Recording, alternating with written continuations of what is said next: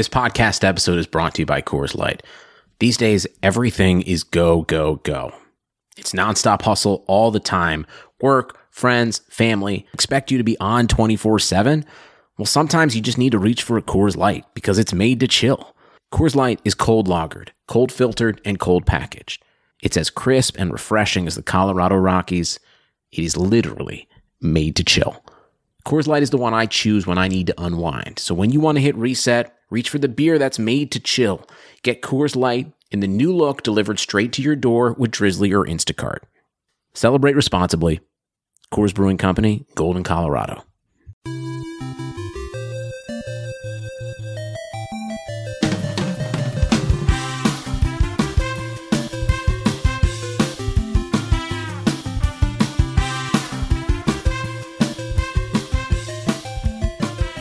Hello, everybody.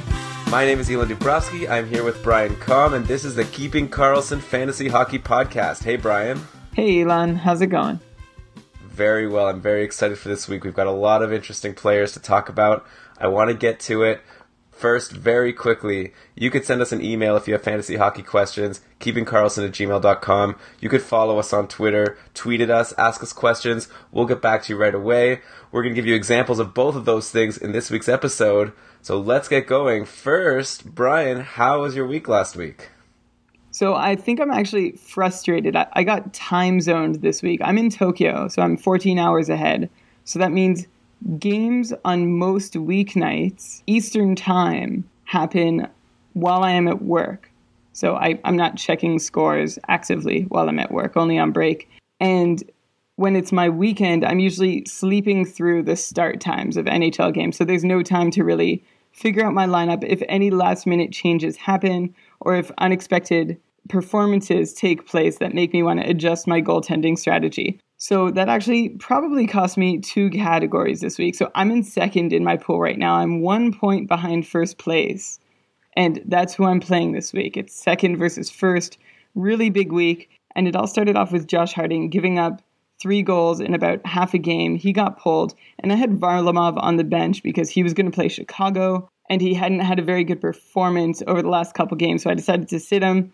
Anyway, wasn't able to start Varlamov in time for what turned out to be an amazing start. He got the win. He put up huge numbers. And the same thing happened when Harding got injured in the pregame warmups for Saturday's game, and I was not able to activate Backstrom in time to get him into the lineup. I missed another amazing start, so that cost me 2 categories for sure. But the good news is, as of today, before Sunday's games, I'm winning 7-4 based on the strength of my offense, which will carry me when my goalies fail, I hope. So this is a good test run anyway. That's great. Any notable forwards this week? Yeah, Clark MacArthur, who I know we're going to talk about soon, but he was amazing for me. In fact, because of him, I've got wins in 2 categories that I wouldn't have if not for him. He has 3 goals, 2 assists, and 2 of his goals were on the power play. One of them was a power play assist. Patrick Kane, I can always rely on. He had a goal, 3 assists, 12 shots. And Kimmo Timonen, a big pickup for me. Did I mention him last week? Yeah, last week you talked about how you picked him up on the waiver wire. Right. And he paid immediate dividends. Right. And I was counting on him doing that. And so sure enough, he had 3 points in the first game on my roster. The next game, he had 5 shots on goal, which is still good, no points. The next game, he had nothing. So I guess we're still waiting and seeing. But as far as this week goes, I'm really happy with what he's done for me. That was a good pickup, Kimmo Timonen. The Flyers are really heating up right now after such a slow start. Yeah, they're good players to buy low on. Although I think maybe the window's closed on guys like Hartnell and Simons and Giroux, and I guess we sort of covered this a little bit last week. One player who did really well for the guy I was against is Mikko Koivu, who had a goal and 3 assists, plus 3, 1 power play assist, a game-winning goal, and only 4 shots on goal for him. So not putting a lot of shots on net, but he's got 8 points in his last 5 games, which gives him 21 on the year in 24 games played. I saw his name bandied about on some fantasy hockey forums. Like, do you think I should get him? What do you think I should do with him? But like, of course, get him. Why wouldn't you? Mikko Koivu is probably one of the more underrated fantasy studs out there. So that's my week. Tell me about yours. I think some of our storylines might have crisscrossed, but we'll get to that. First off, how did you do? Yeah, so I'm having another first place week for the first place Toronto Chalupa Batman. So going into today, I'm 5-1-1. There's only a couple of games today. Actually, my opponent doesn't have any games today, so he's not going to catch up in anything. I've got 2 games. One of my categories that I'm tied in is assists, and I've got Zetterberg and Carlson playing. So if just one of them could get an assist for me, that will make it 6-1. And the Toronto Chalupa Batmans will be flying high, as always. Who have been the key guys to make that win happen so far this week for you? All right, yeah, looking through, I've had some studs for sure. So Phil Kessel had a huge game earlier in the week with 2 goals. He's also got 14 shots. Evander Kane, I've been kind of disappointed with him overall this season for how high I picked him. But definitely one category where he always shines in his shots. He's leading my team this week in shots with 17, but only 1 assist to show for his 3 games. But Erik Karlsson, as always, the name of this podcast is Keeping Karlsson, and that will never change because he's got 4 assists this week, all on the power play. And also a player who's really becoming one of my studs and someone who I was even thinking of dropping earlier in the season, Paul Stastny, a goal and assist, 9 shots, he's on fire. So that's pretty much the roundup of the people who have helped me to get this win this week. Oh, of course, I have to mention Zetterberg, 4 assists. Not surprising. And what's wrong with your opponent then? Is there anyone on his team that was slumping really hard or not coming through to lose so badly to you? You know, his team just isn't that great. His stars, I think, came to play. He has Chris Kunitz and Evgeny Malkin, so I had to cringe every single time Pittsburgh was playing. And, Malkin has a goal and 7 assists, and Kunitz has 2 goals and 2 assists. So definitely those Pittsburgh guys have been killing me. He has Patrick Kane. He's got 4 points in 3 games. But yeah, he's just got a lot of kind of nobodies. He had Yuri Tlusty. He actually dropped him during the week. He's been doing nothing all year. Yeah. Mike Ribeiro, Adam Henrique, Valtteri Filppula. Just guys who maybe are decent, but definitely no one scary aside from Malkin, Kane, and Kunitz. He has Chris Letang, who's done nothing, so I was happy about that. Okay, so maybe a bit of a freebie this week. Maybe, but hey, I'll take it. Yeah, for sure. One thing, though, I do want to tell you about this week is I've been a bit active, Brian. I've made some moves. I want to get your thoughts. Oh, yeah. Okay, lay it on me. Okay, so first of all, this one obviously is kind of stinging a little bit, but Eliash came back from the IR and I still hadn't activated him, which means I couldn't do any moves until I did. I finally made the decision to put Eliash back in my lineup after I saw he had a 3-assist night, and to make room for him, I dropped Clark MacArthur. Oh, no. Sigh. Clark Yes. on one of the hottest lines in the NHL, MacArthur. I think that's his nickname these days. Well, I just looked at my lineup and I couldn't really see anyone else that I wanted to drop. I left Eliash in my IR for like a week just because I couldn't think of who to drop, but I just kind of assumed that Clark MacArthur, doesn't have a career history of keeping up a pace like this. And so I thought that, he's just hot right now, but he wasn't the kind of guy I'd want in my lineup for the rest of the season compared to the rest of them. What do you think? Yeah, that's fair. If you have a team that's strong, I mean, ideally you would have built a team so good that you don't need him. And I guess that's what's happened. And maybe if your league isn't terribly deep on forwards or the amount of people in the league, then Clark MacArthur isn't quite as worthwhile as he would be in a league like mine where he's on my team and he's indispensable for me. There's no way I would ever dream of dropping him for nothing. Yeah, well, I guess my choices were between him, Eliash himself, or maybe Martin Hanzal. Hanzel's been so hot, though I just saw that he was injured yesterday, so I'm a little bit concerned about that. Definitely I'd rather have a healthy MacArthur than an injured Hanzal. But them's the breaks. Or more preferably sprains or strains. Yes, exactly, hopefully. Hopefully something that leaves you out of 1 game maximum. Them's the lower body injuries. I guess. So anyways, one of the main reasons I moved Eliash out of the IR, aside from just feeling like it was silly that I had this ineligible guy in the IR for so long, was that I made a trade. And you need to have an eligible roster in order to make a trade. I've been talking to this guy over email, as you had suggested to me. I don't know if you recall, Brian, a couple episodes ago I asked you how to go about making a trade, and you suggested email someone, see what they're interested in, and I really wanted to make an upgrade on defense. Right, and you've been struggling to get in touch with an owner or really engage with somebody through the whole season. You've been sending me emails saying nobody's going to trade with me. I'm not even getting rejections or explanations for why my trades are rejected. So this is really exciting. This was a lot of work. Yeah, it was. And hopefully it was a smart trade. So I ended up shipping Jack Johnson, who's been garbage for me all year, and Tomas Hertl, who is good, for sure. And we talk about him every week, it seems. And in return, I got Tobias Enstrom, who's been slumping all season, but he's still one of the core power play defensemen on the Winnipeg Jets, and someone I hope will get back to how he was doing last year, which was, decent, definitely an upgrade over Jack Johnson.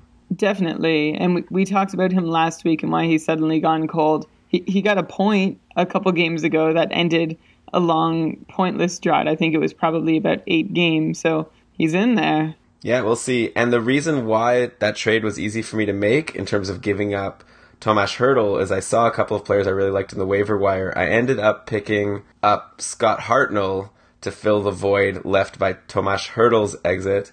And, so far I haven't been overwhelmed by Hartnell's performances, but he still is getting good minutes on the top line with Giroux in Philadelphia. So you'd think he'd at least be able to put up the same numbers as Hertl going forward.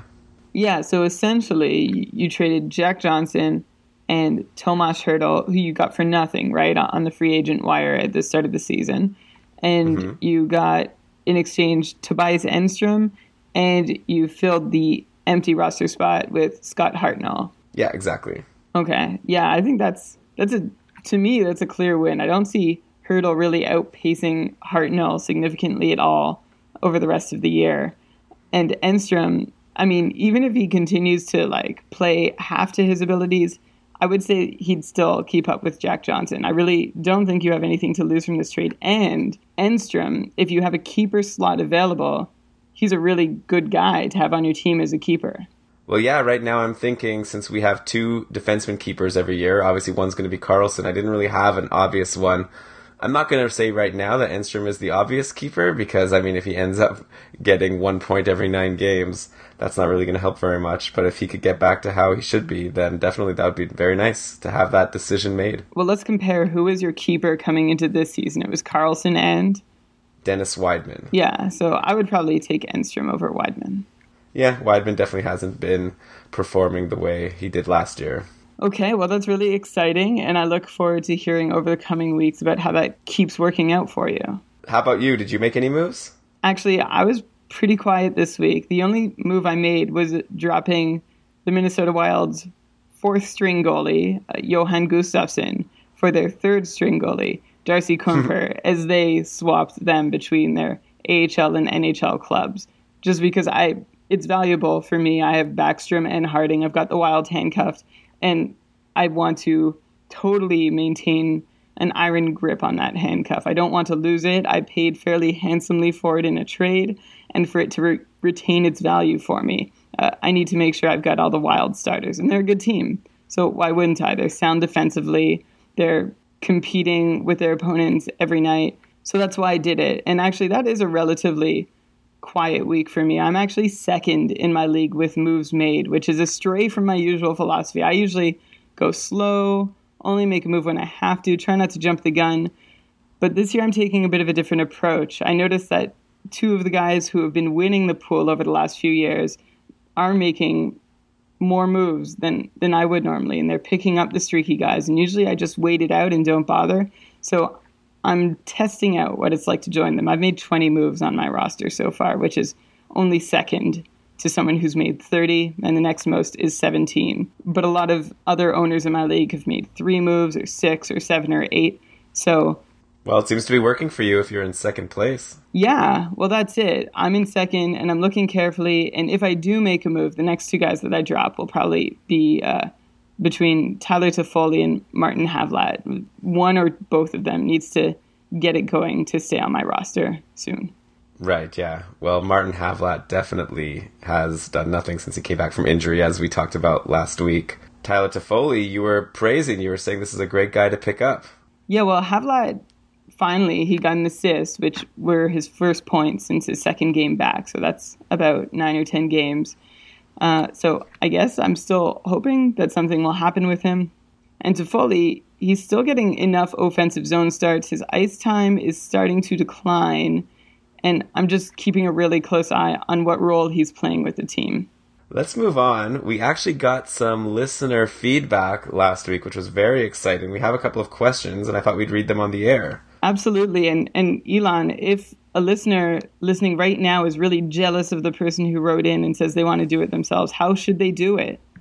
Well, let's start with tweeting. We got a tweet from @Nicholas Kalimin about 5 days ago. We answered him on Twitter right away, but now we'll share it with the rest of you. @KeepingCarlson, which is our Twitter account, I was offered Kronwall for my Doughty. Any thoughts? This is a head-to-head league. Goals, assists, plus minus, PIM, power play goals, power play assists, and shots on goal. So, Brian, it's a pretty standard league. Who would you want, Kronwall or Doughty? Okay, yeah, and I answered back that I would pick Doughty, who has the clear edge in shots on goal. Even though Kronwall, since I said that, he put up 10 shots on goal in his last 2 games, including a goal and an assist, both on the power play. So he's been doing pretty well. And I guess in the short term, perhaps I was wrong if they were offering to trade for 2 games.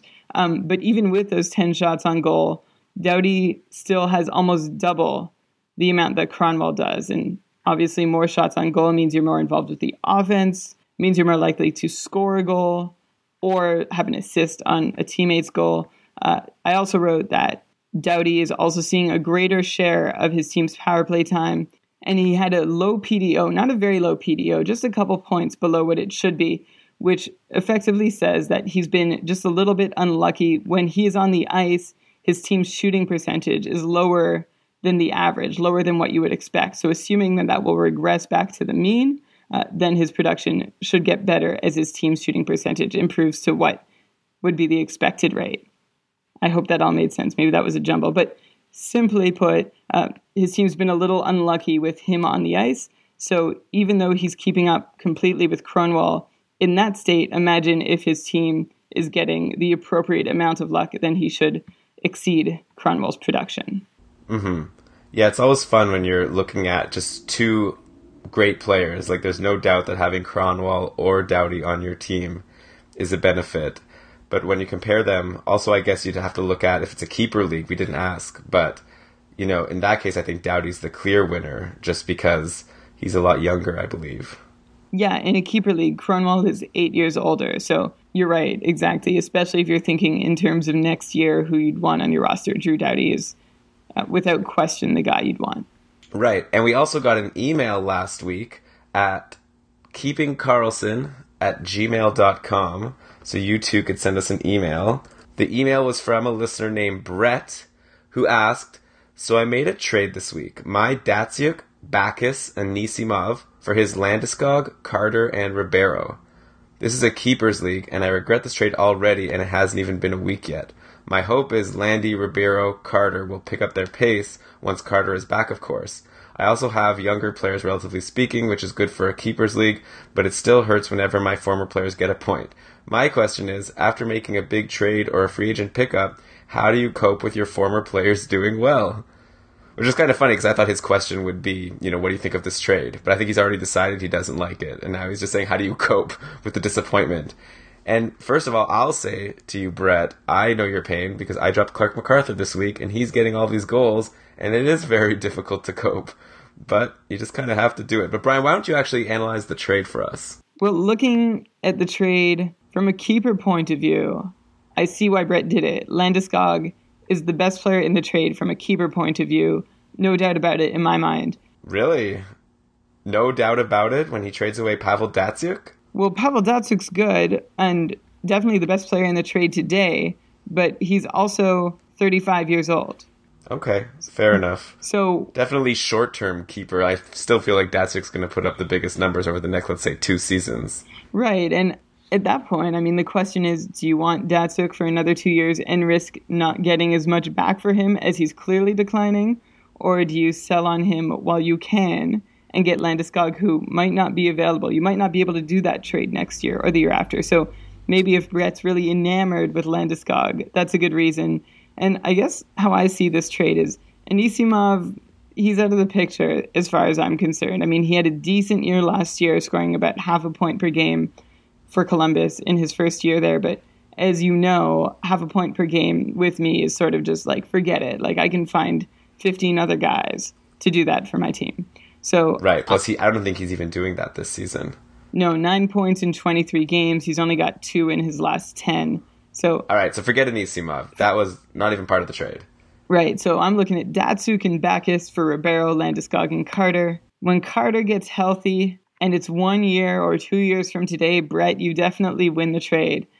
But until then, I would say that Datsyuk and probably Backes are the two best players in the deal. I think you might have traded away two of the better players, in which case I can really empathize with the second part of your question. And of course, that's just a quick and dirty analysis. There might be more to it, but really, I want to focus on the second part of your question, which to me was, the reason you emailed.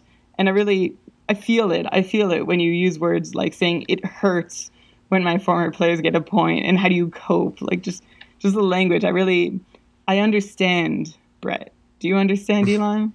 Yeah, definitely. I mean, every single time you make a mistake, you have to live with that for the rest of your life. Even though this doesn't seem necessarily like a mistake. But yeah, if you see points that could have been yours, right. Heart-wrenching. And what I read into while looking at Brett's email was, it sounds like a relationship gone wrong. Like it still hurts when I see them with other people. Or, how do you cope when you see them succeeding in life and, you're still, working shift work at, a department store. Anyway, but... Okay, so Brian, you traded away Devin Dubnyk, and he's been super hot since you traded him away. How have you coped? I've coped by focusing on what I have. And that's true. It's totally true. I have had to cope. I have felt the hurt because both Dubnyk and Emery have almost put in consistently week winning performances since I traded them. I don't think either of them has had a bad game, or if they have, they weren't actually starting for the owner I traded them to. I also sent over Brian Little, who I thought would cool down. He hasn't. He seems to be Winnipeg's new scoring leader. So it's hard. But then I look at what I got in return, and I got Harding and Backstrom, which is safe and secure. And I also think back to the bad times where I had Dubnyk blowing up my stats every week and Emery never playing. And Brian Little, okay, whatever. I miss him a little bit. But I'm coping by remembering what I had before, which was awful, and what I'm going to have in the future, which is better. So in your case, it's going to be really hard this year. It's going to be really hard with Datsyuk and Backes, watching them continue to lead both their teams probably deep into the playoffs. And Carter, you're waiting to come back. Ribeiro is in Phoenix, and anybody playing for Phoenix is sort of hard to cheer for offensively. So maybe focus on Landeskog. Keep a close eye on him. Think next year and the year after, all the good times you're going to have together. And it might be a tough period. The skies might be cloudy, but Landeskog is that rainbow in your future. Yeah, and plus, hey, you listen to the Keeping Karlsson podcast, so I'm sure you're going to end up picking some great free agents as the season goes. You'll still have a good year. Right. Yeah, you'll make up for it, too. And you'll find new people to enjoy and spend time with and follow. Thanks for the email, Brett. We really appreciated it, and we look forward to getting more emails so we can analyze trades and give you advice on how to cope with various aspects of being a fantasy hockey team owner. And Brett, if it does get any worse, you can email us back and we'll talk you through it. Yeah. We'll have a therapy session. So I want to move on now to some players of note. So there's a few players who I wanted to ask you about, Brian. I know you have some players you wanted to talk about. Why don't you start? Who are people that you should be keeping an eye on in your league? Okay, well, here's someone. Maybe I'm about a week late to this party, but it just sort of started to appear and a trend started to come just as we had finished recording our last podcast. And that's Nick Bjugstad. Am I saying that right? I'm pretty sure it's not Bjugstad. In Florida. He only played 11 games last year, which means he's Calder eligible this year. He only had one goal. But he was first rounder in 2010, 19th overall, picked by the Florida Panthers. And in his first 9 games played, it was more of the same from last year. He had 1 goal and 1 assist and was getting no power play time. So 2 points in 9 games. with no real pot of gold in sight. But since then, in his last 9 games, he's had a goal, 6 assists, is seeing regular power play time on the Panthers, what looks to be their second unit, although on that team it's hard to tell sometimes which is first and which is second. And he's also got positive possession numbers and favorable zone starts. So I guess those are big words, and I'll just break it down quickly. Essentially, he's creating offense. When he is on the ice, Florida is doing well. Florida is driving play, carrying the puck into the other team's zone, making shot attempts, which obviously bodes well for a player's offensive stats. He's also being protected a bit in terms of minutes. He's seeing more starts in the offensive zone than he is in the defensive zone, which says that he's being used in an offensive role by his head coach. And again, that's more opportunity for scoring. So you say that if he's available in someone's league, they should pick him up? He's available in my league right now. Yeah, if he's available in a deep league, I would still pick up Clark MacArthur long before Bjugstad. But for example, he's someone that I'm looking for as a possible replacement for somebody on the same level as Toffoli or Havlat. And in terms of Toffoli, it would sort of be I'd be dropping one streaking player at the end of his streak and hopefully picking up another who's just starting to put up points over at least a short little while. 1 or 2 weeks is a good enough shelf life for me. Okay, your turn. Who do you want to talk about? Okay, there's a couple of players on a team in my league, the Toronto Slippery Hookers, and I know you hate that name. It's a terrible name, but can we point out that the person's last name is Hooker, so it's not as bad as it sounds. Okay, yes. So he has a couple of players that I wanted to talk about for him because he's asked me about them. First of all, his main goalie that he picked 3rd overall this year in our draft, and again, it's a keeper league, so this would be equivalent of a 8th round in a regular draft, is Jimmy Howard. So Jimmy Howard, the starting goalie for the Detroit Red Wings, he's had a very good career. I remember I was actually deciding this year when I had 1st overall, I was deciding between Niemi and Howard. I ended up going with Niemi, and I'm very happy with that choice. This year, Jimmy Howard just really has not been having a good year. The Red Wings overall are not doing as well as people thought they would with their acquisition, of Daniel Alfredsson. Maybe people thought that he would push them to the next level, but it's been the opposite. So do you think Jimmy Howard is a really good goalie to have and it's just a slump? Or do you think potentially he might be falling from this sort of level 1, level 2 status that he's always held? Well, I think it has been a bit of a surprise. I know when Howard was available, maybe it was last year in the draft, he was at the top of my list to draft as a keeper, and I didn't get him. But what I see looking at his last 5 years in the league is that out of the 4 previous seasons, only one has looked like this one so far, and that was back in 2010, where he finished with a .908 save percentage. But if you look around that, he's steadily, 2009, he was .924 save percentage, 2011, .921, 2012, .923. So I don't think there's much to be concerned about, especially as a keeper. I think he'll be fine. We talked about earlier in the year, Jonas Gustafsson starting to challenge him, maybe taking on a greater workload, which would eat into his minutes. But at this point, I wouldn't really be so down on Jimmy Howard. His career numbers indicate that he will sort of bounce back.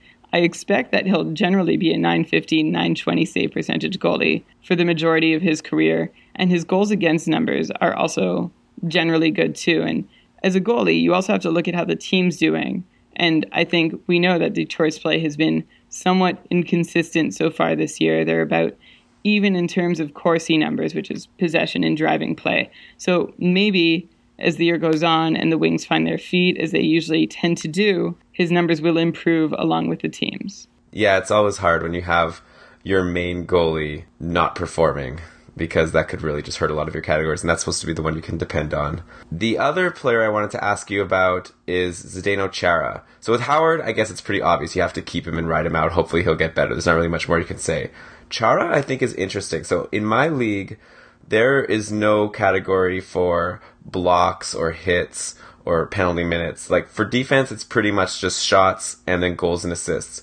And Chara is not the stud that you maybe would think he is, or, just from name recognition, people think he's, it's Zdeno Chara. Obviously, you want to have him on your team. So Chara so far this season has played 23 games. To show for it, he has 4 goals, 4 assists, and 47 shots, so about 2 shots a game. Do you think that he improves these numbers, or is this what we can expect offensively from Zdeno Chara moving forward? I mean, I think we're getting to that point. He's 36 years old. He'll be 37 by the time this season's over. And if you look at his numbers last year, I mean, he took a pretty steep drop. He had 52 points in 2011, which was actually a career high. And the 2 years before that, he had 44, 50, 51. So generally, you could count on him for 40 to 50 points. Last year, he was on pace for under 40 points, which would have been his first sub-40 point season since 2002. When he was still with the Senators, he put up 39 points. This year, he's got 4 goals, all on the power play, and 4 assists in 23 games. He's a -2. He's got 8 points, 47 shots on goal. And nothing's really out of place. In fact, his shooting percentage right now is higher than his career number by a fair bit. He's shooting 8.5% right now, and he's accustomed to shooting just under 6% over the last few years with Boston. So it might be time. I mean, he's played a lot of minutes. Not only is he 37, but he's 37. He's always been one of the heavier minute loggers of any player in the league. You know, right now you think Ryan Suter and Shea Weber are the guys, but Zdeno Chara has been doing it for years, taking the heavy minutes and against the tough competition. And he's a big guy too. His body's probably going to wear down. So if you have Chara and you're wondering what to do with him, I mean, he's still probably going to be good for 30 points, say this year. But in terms of his 40 or 50 point seasons, those days might be over. And if you're relying on him for a keeper, you might want to try and flip him for somebody younger to another team that maybe believes that he's still got 50-point potential. Maybe somebody who doesn't listen to this podcast. Right. Okay, well, Mr. Slippery Hooker, I hope that you found those analyses valuable. I'd like to move on now to talking about another category of players that, Brian, I saw you wanted to talk about this week. So why don't you tell us about your snoozers? Okay, what is a snoozer should be your first question. What is a snoozer? Okay, thanks for asking. Well, if we think about it, a sleeper is somebody before the season who has big upside that doesn't really have the name in marquee lights yet that you might be able to pick up. And he's a sleeper to perform well for your guy. But then I'm creating a new term exclusive, well, maybe, to Keeping Karlsson podcast called snoozers. And these are the guys that you put on your roster when they're hot and then you forget to drop. So if they're still on your roster, you're snoozing. So who would you say qualifies as a snoozer right now? Okay, so our inaugural snoozer is Sean Monahan of the Calgary Flames. I think we all know his name because he's probably picked up in most leagues. He started off with 11 points in his first 13 games, right? And he came with a high pedigree. He was a high draft pick, first round of the Calgary Flames in his rookie year. And after seeing his output early on, the Flames did a pretty dumb thing, and there were some good articles written about it, especially one by Ryan Lambert. If you look it up, it might have been on Puck Daddy. Anyway, it was about how the Flames kept him with a big club. They burned a year of his contract based on shaky numbers. Not shaky in the sense that they're not good, but shaky in the sense that they weren't sustainable. And it came to fruition. In his last 10 games, he's only got 3 points. And only in 3 of those 10 games did he put more than 1 shot on goal. So not only is he not scoring, he's also not even seeing the opportunities to score. And all that is happening when he's getting almost totally exempted from defensive responsibilities. He's got a lot of offensive zone starts, very few defensive zone starts. And if you look at more of the underlying numbers, his PDO is right around 100. It's not bad luck. I think the only answer might be it's him. He's a rookie. He's still figuring it out. And also it's Calgary. The whole team is on fire for the first, 10, 12 games. But now they lost 7 of 8 games to start the month of November. It looks like they're regressing, and their big producers will be regressing along with them. Okay, so you're saying if you have Sean Monahan on your roster, you might need to start thinking about unloading. Time to reevaluate. Maybe there's a better option. And another player who fits that profile as a snoozer is Corey Conacher. So let's compare his last season with this season. After 23 games played last year, he had 7 goals, 13 assists, and 37 shots on goal. That's pretty good, right? 20 points, 23 games played as a rookie. Right, that was on Tampa Bay, right? Right, and so we're already sort of getting to the reason why that might have happened. He was playing on the top line, and he had a lot of things going for him in an offensive system. After 23 games played this year, the same number of games, doesn't have 20 points. He has 5. 2 goals, 3 assists, 29 shots on goal. And one of the big things to notice here is who he's playing with. He's playing sort of a checking line role with Zach Smith and Chris Neil. And mind you, he's doing it fairly well. But if you drafted him expecting offense, it's time to really think about if he's your best option to have in your lineup right now. He's also seen some serious regression in terms of shooting percentage. After the same amount of games last year, he was shooting 19%. This year, that's been cut by more than half. He's only shooting 7%. So he hasn't been around long enough for us to know what his career rate might be and what to expect, but 7% could be about where he ends up. He's seeing occasional power play time, but again, he's not being put in an offensive role. That's hurting his production. If he's on your roster, think about it. Think about how much longer you're going to ride this out and consider everything I've said. And if you keep him in your lineup, you're either in a really deep league or you're just snoozing. Or you're snoozing. You're in bed with Conacher. Okay, well, I look forward to seeing who your snoozers will be next week. Hopefully not anyone on my roster. I think that's been a pretty good show, Brian. I think we should close it out. I like to always end it with you giving us some rapid-fire notes on some players of note. So who do you have for us, Brian, to close out the show? Okay, let's do this quickly. Gustav Nyquist.